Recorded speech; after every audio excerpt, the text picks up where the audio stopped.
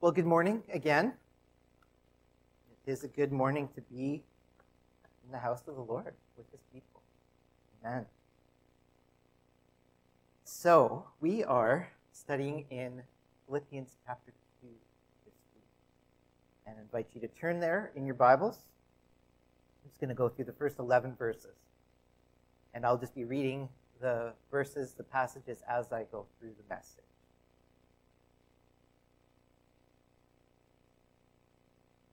Let's take time to pray.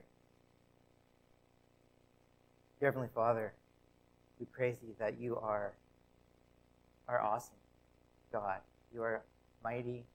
You have done so much. And thank you for your incredible love for us, Lord. We are overwhelmed by your love for us and what it caused you to do for us, Lord. So help me as I am teaching your word, that it would go forth in your power, Lord, that I would be a vessel for you to work through, Lord, that I might decrease and you might increase, Lord, and that you would, by your Holy Spirit, help me to speak and help us to hear what you'd have us hear this morning. We thank you for your word, that it is true yesterday, today, and tomorrow. It never changes, Lord, and we can trust him. Thank you, Jesus. Amen. So if you were to poll a bunch of people to name somebody who they would think would be the most humble person who that they know of, maybe in the last 100 years or so, you'd probably get various answers. A lot of people would probably think of somebody like Mother Teresa, right? The nun who devoted her life to helping the poor in Calcutta, India. And surprisingly, a high-profile example of humility. But there's many more that we could think of. There's many missionaries, pastors, those who serve in various ways in health and given their lives in service, in humble service to others. And there's many just day-to-day examples of just small acts of humility that often go unknown, maybe except for those that have been helped. But, humility isn't about drawing attention to itself, right? It's about just giving and serving of ourselves. And for the believer, it's not just about the things we do, but it's the attitude that governs our actions. Humility is defined, one way of defining it is as a modest view of our own importance or a lack of pride or arrogance. It's a funny thing, humility, is that we talk about it a lot, but not about how to become humble. How we gain humility is often to undergo humiliation. And we don't like that process. I don't like that process. The action of being humbled or lowered. And really, kind of the true test of humility is how we respond when something humiliating happens to us, right? And, do we, as I'm not, I'm pointing the finger at myself here too, do we get ashamed and angry, try to cover it up, and blustering or putting down others? Or do we respond in grace and peace and just laugh at ourselves and seek to learn and grow? This is real for all of us, and myself included. This doesn't mean that we're to be doormats and let people walk all over us, but it is kind of a gauge or a test to see where our general spiritual attitude is at. And again, this is by no means easy. It does not come naturally to us in our sinful nature. Our prideful nature will always try to resist being humble. It is not the way of the world. And so we all struggle in this. But hopefully through this passage, we can maybe get some help and find how to cultivate this attitude in our lives, hopefully. So I'll pick it up in verse 1, chapter 2, verse 1, Philippians.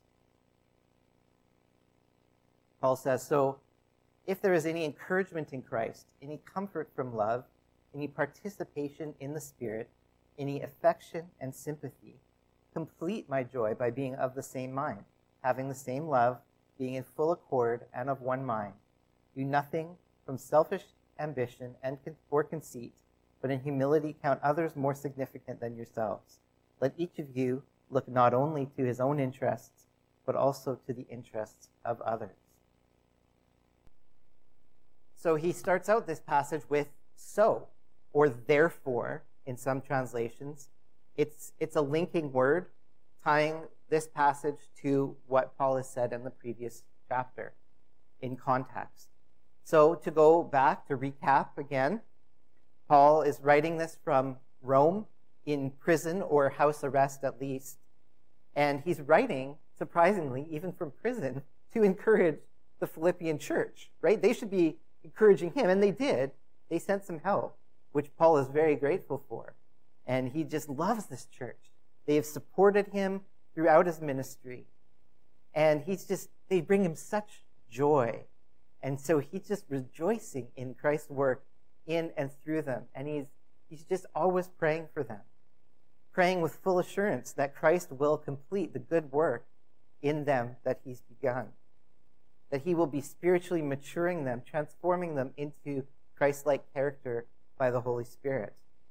And that in that process, they would abound in love, discernment or wisdom, and good works or good fruit. And so Paul also wants to reassure them about his imprisonment. He isn't worried by his circumstances. In fact, he's able to rejoice. He's encouraged that God is still at work, that even though some are trying to use his imprisonment to discredit Paul or get him into more trouble, he's not discouraged. He's encouraged that the gospel is still being preached, whether through good intentions or bad. That's all that matters to him. About his own personal condition, he says, "For me, to live is Christ, and to die is gain." Verse 21. So either way, Paul is at peace and contentment with his circumstances. If God allows Paul to live, which is what he is convinced that God will do, because he wants to be there to help the Philippians, if he allows Paul to live, he will use his life for the cause of the gospel of Christ. If he dies and God calls him home to heaven, he's rewarded with being in the presence of his Lord and Savior. It's a win-win both ways. And so he then exhorts the Philippians to live holy lives as citizens of heaven, with character worthy of the gospel, to be united, to stand firm, united in spirit and mind, working together for the cause of Christ. And he says their integrity, their unity, and their ministry is a sign to the world of God working in and through them. But he also warns that this will mean that they will come in conflict with the world. The world won't like this. Satan won't like this, our enemy. And so, just as that he is suffering for Christ in prison, they will suffer and struggle also. And we too, in different ways, but that is part of the Christian life. And so this is the context. And so keeping this in mind, and also remembering the theme of Philippians, which is joy. So raises the question, with all these things going on, seeking to live, follow Christ in being an ambassador for the gospel and living a holy life, and, being attacked or persecuted from outside and having our own sinful nature attacking us from inside us, from within. How do we handle that? What is the attitude that we should have? And how can we have Paul's attitude of joy, even despite circumstances? And so, as always, really, the answer is to start with the attitude of humility, specifically humbling ourselves under God. And that's really how we start our Christian life, right? We humbly accept our own sinfulness and need for God and accept Jesus into our lives to forgive us. So, back to the text. Verse 1 starts with, so if, or therefore, or consequently. So there's this expectation of something else going to follow this now. If there's anybody who's familiar with computer programming, it's a common statement, an if-then statement. Conditional. If A is true, then B is the result. And so Paul is kind of making this statement. If we have a relationship with Christ and have experienced his blessings, and we are surrendered to his Holy Spirit working in us and transforming us, he will produce his good fruit in our lives as a result. That is true. So he asks the question, have we been encouraged by Christ? Do we have encouragement from Christ? Well, the answer should be resoundingly yes. Many different ways that Christ encourages us in our daily lives. Reading the Word, hearing the Word, singing songs to him, hearing songs about him, praying, being prayed for, kind words being spoken to us, or us speaking kind words. These are all ways of encouragement, or somebody doing something for us. There's many different ways we can be encouraged by the Lord, by Christ. And also, do we have comfort from the love of Jesus? Amen. Yes. What a great comfort we have in the love of Jesus. And, again, as we're singing, we're overwhelmed by it. Really to ponder how much he truly loves us. To know that nothing can separate us from his love in Christ Jesus. The Holy Spirit of Christ speaks this to our hearts. He is our encourager. He is our comforter. He is our helper. And if we have the Holy Spirit, do we also participate or share in fellowship through him? Yes, we do.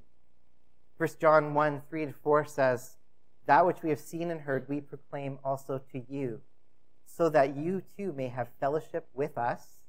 And indeed, our fellowship is with the Father and with his Son, Jesus Christ. And we are writing these things so that our joy may be complete. There's bringing that joy in again. What a joy and blessing it is that we get to have fellowship with our holy and awesome God who's reigning in heaven. We don't deserve it in ourselves. It is all because of Jesus' work on the cross, forgiving us, justifying us. Do we have any love or affection from Christ? Again, overwhelmingly, more than we can know. Again, he died on the cross for us, poor sinners.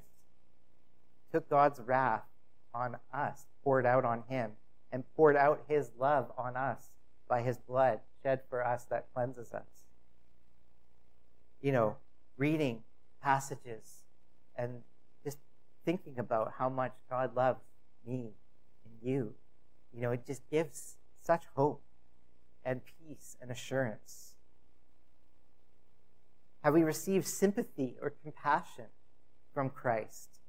Well, the cross is the greatest demonstration of compassion, of love in action that has ever been and will ever be. Hebrews 4:15 says, for we do not have a high priest who is unable to sympathize with our weaknesses, but one who in every respect has been tempted as we are, yet without sin. And so we can boldly approach his throne of grace with confidence in our time of need. So Paul asks these rhetorical questions, lists some of the blessings of knowing Christ. Not an exhaustive list by any means, but important for the point that he's making. So if we've received and participated in these blessings from Christ, what now? What do we do? So Paul says that since we've received these blessings from Christ, what would truly bring him and God joy is to share these things with each other. And in the manner as Christ has acted towards us and blessed us, we are to treat and act towards and treat one another, encouraging one another, comforting one another, participating in fellowship with one another. Most importantly, loving one another with the same love that Christ has for us. It's a commandment of Jesus, John 15:12. This is my commandment, that you love one another as I have loved you. That's right from Jesus.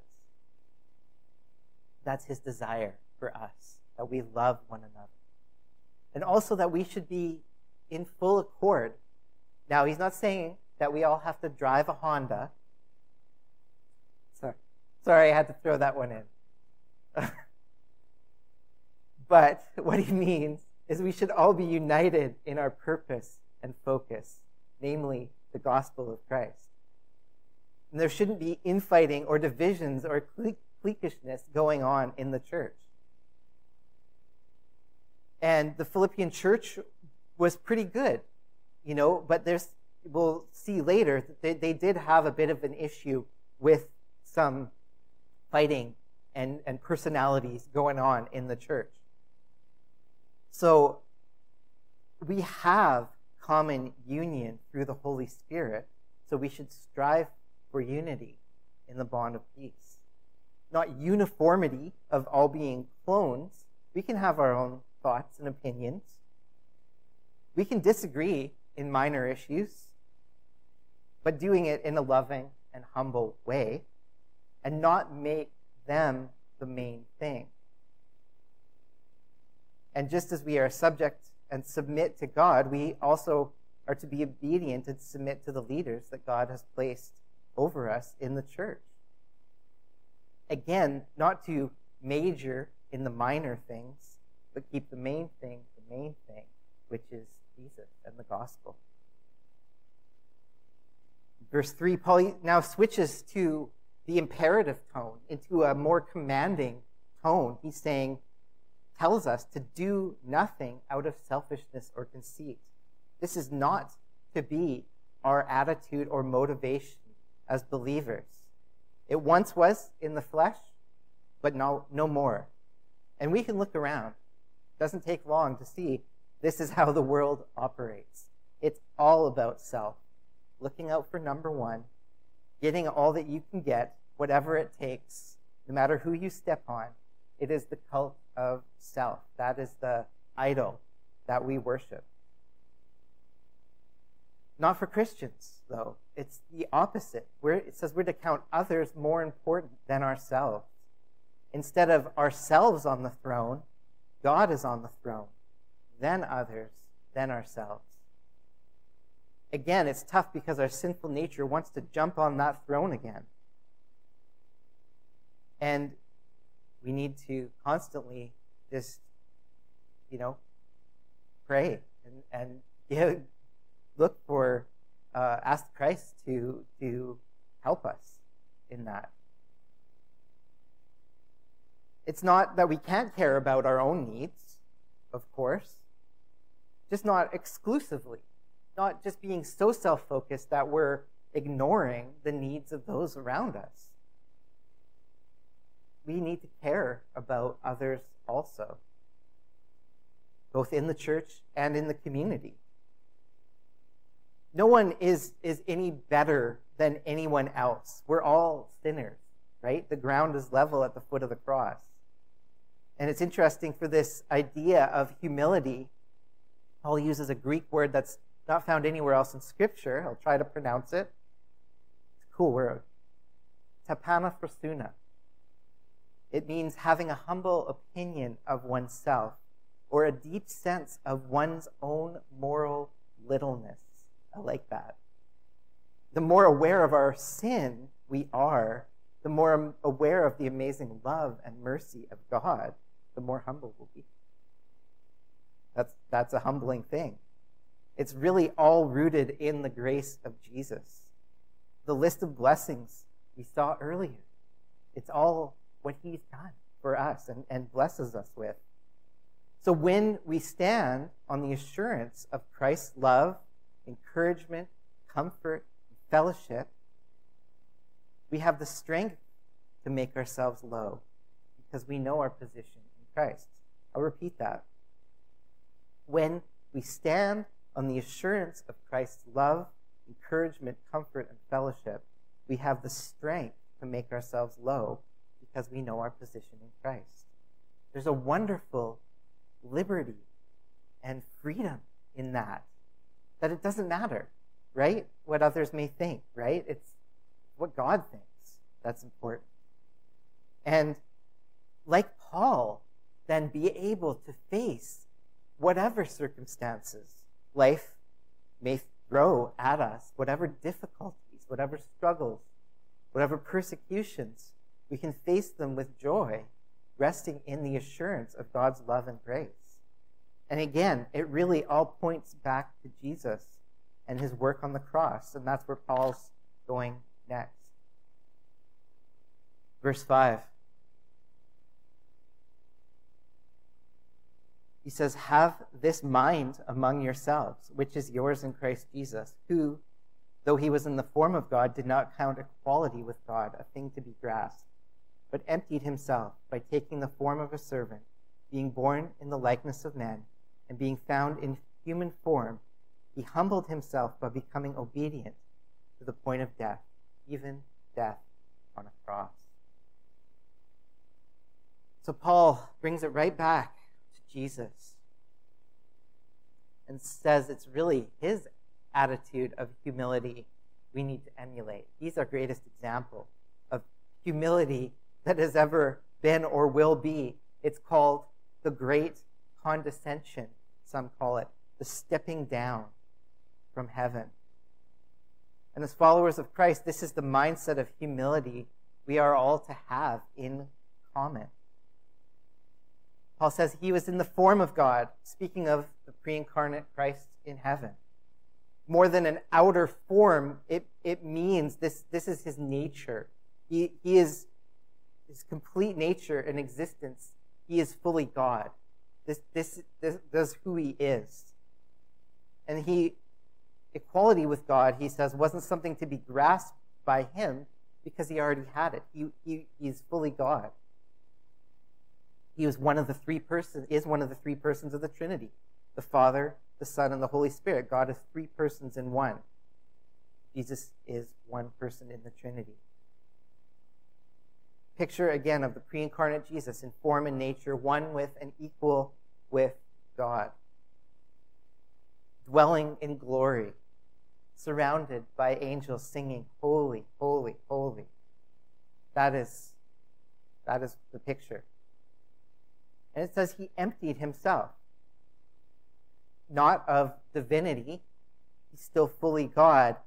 It's a change in form, really, from the form of God to the form of a servant. He was born in the likeness of man, called the incarnation, or taking on flesh. The act where Christ took our human nature into union with his divine person. That's what it means. Jesus is both fully man and fully God. Two natures, one person. It's called, fancy word, hypostatic union. You can look that up. That's what it's called. But just to know that Jesus is fully man and fully God. And what's amazing, he stepped down from heaven, left the glory of heaven to come down to being born as a baby. And not just as a baby, but as a servant, going even lower, taking the lowest position, to reach everyone. So that even the lowest born person could relate to Jesus.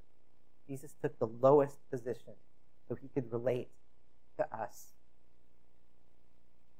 And Jesus tells his disciples this about his really stepping down and what his mission really was. And it's funny, after they were arguing about who was the greatest, right? They were just fully, as you and I are, they're fully in the world and just thinking of the way the world works and jockeying for position, right? Who's the greatest? So Jesus, in Mark 10:42, tells them, you know that those who are considered rulers of the Gentiles lord it over them, and their great ones exercise authority over them. But it shall not be so among you. But whoever would be great among you must be your servant, and whoever would be first among you must be slave of all. For even the Son of Man came not to be served, but to serve, and to give his life as the ransom for many. So Jesus lays out, this is the economy of heaven. There's the opposite of the world. If you want to be great in God's kingdom, become a servant, following Christ's example.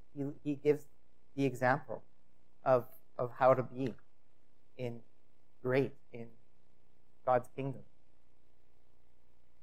So amazingly, that Jesus, the creator and sustainer of everything, stepped down from the glory of heaven, became a man, even more so humbled himself in becoming a servant, and even more so obedient to God the Father's will, that he came to earth to die for us.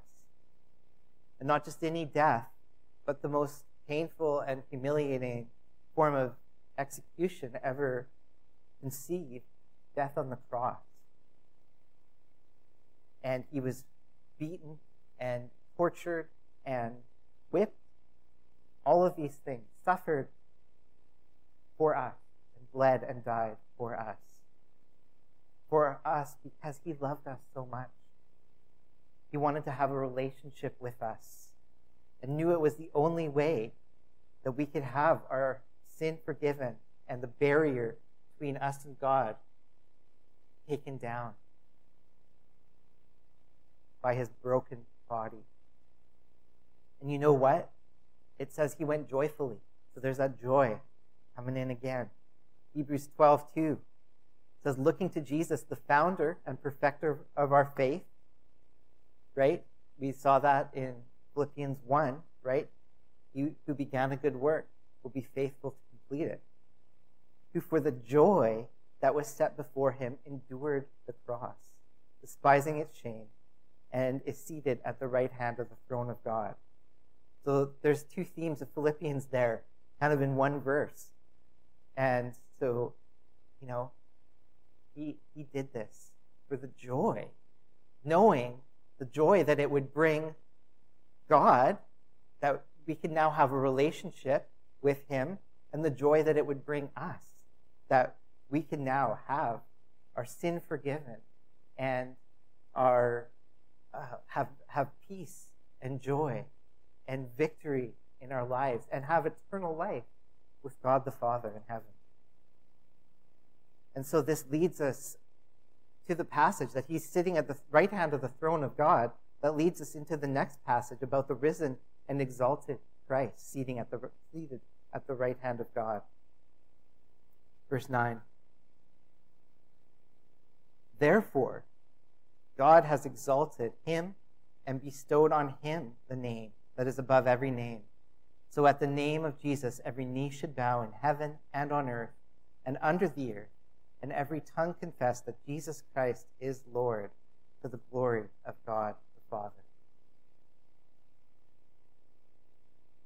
So 3 days after his death, Jesus rose in victory over sin and death, and later ascended to heaven, and is now seated at the right hand of God the Father, the place of honor,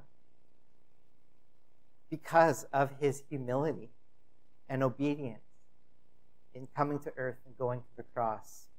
God has honored and highly exalted Jesus, making him the Lord of all except himself. 1 Corinthians 15:27 says, for God has put all things in subjection under his feet. But when it says all things are put in subjection, it is plain that he is accepted who put all things in subjection under him. So God has highly exalted Jesus and highly exalted the name of Jesus given him the name above every other name. Some say this refers to his title of Lord. But either way, it is Jesus who is being exalted, the name of Jesus. And this is a certainty that one day every single knee will bow down in worship before him, and every tongue will confess that Jesus is Lord. That will happen before the throne of heaven one day. And this exaltation of Jesus will ultimately be for the glory of God the Father. A couple notes finishing off. Noticing that it is God who is exalting Jesus, not him exalting himself. Jesus simply obeyed and humbled himself to God the Father's will. God did the exalting. And God's word promises if we humble ourselves, God will also exalt us at the right time. 1 Peter 5:5-7 says, "Clothe yourselves, all of you, with humility toward one another." Sounds familiar. "For God opposes the proud, but gives grace to the humble. Humble yourselves, therefore, under the mighty hand of God, so that at the proper time he may exalt you, casting all your anxieties on him because he cares for you." We don't humble ourselves in the hope to one day be exalted, but just to obediently, like Christ, follow him. It's by his grace that we are exalted, that he blesses us with anything. And so we can trust in his good and perfect plan for our lives. We can trust him with our lives and cast all our anxieties on him because he cares for us. His promises and his love and grace give us the strength to be humble. He's got our back. He cares for us. And another point, that one day we will all bow our knees before God and declare Jesus as Lord, everyone. And even those who have resisted God all their lives will one day, before the throne of Jesus, have to bow down and acknowledge that Jesus Christ is Lord. And, maybe today you're listening and you've never done that. I encourage you to take that step. Why wait until then? Why do it now, right? Encourage you in that. Romans 10:9-10 says, "If you confess with your mouth that Jesus is Lord and believe in your heart that God raised him from the dead, you will be saved. For with the heart one believes and is justified, and with the mouth one confesses and is saved." So, again, God is speaking to your heart and calling you, saying, submit and know me. If you don't know Jesus, I urge you, go ahead. And if you need to talk to somebody, feel free to do that. So in conclusion, the Christian life, not to, have rose-colored glasses. The Christian life is one of humility and struggle. That Paul in the Bible clearly says that we will have troubles in this life. But Jesus has said, "I have overcome the world." So it's one of humility, one of struggle, but also one of great joy, the greatest joy, the greatest love, the greatest blessing that we can ever know. And so the Holy Spirit through Paul is calling us towards following Jesus' example of humility and calling us to that in part of Christian maturity, in part of him beginning a good work in us and completing it and having good fruit in our lives. That it comes through having this attitude of humility and really, again, humbling ourselves under God. Not having a false humility. I should mention that. There's some that, Paul talks about that, about some put on a false humility, and it's kind of this, the self, flagellation or something. Oh, I'm so horrible, and, it's like, yeah, you are. But you know what? God is greater, and God loves you, and that's why he came to earth. And so this false humility draws attention to itself, right? That's not a real humility. So God is calling us to humility, all for the building up of his body, the church, and for our joy, and ultimately for the glory of God. Let's pray.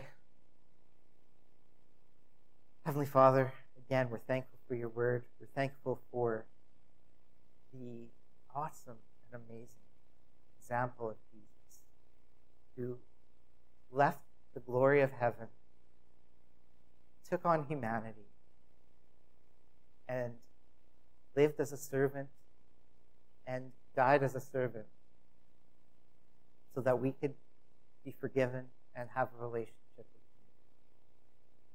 And that we can know joy and peace and love and have eternal life with you.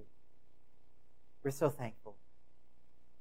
This is a challenging topic, and it goes against our nature, our sinful fallen nature. So Lord, we ask for your help. Give us the strength to be weak. Give us the strength to be humble, resting in your grace, resting in your love and your promises, your encouragement, your comfort.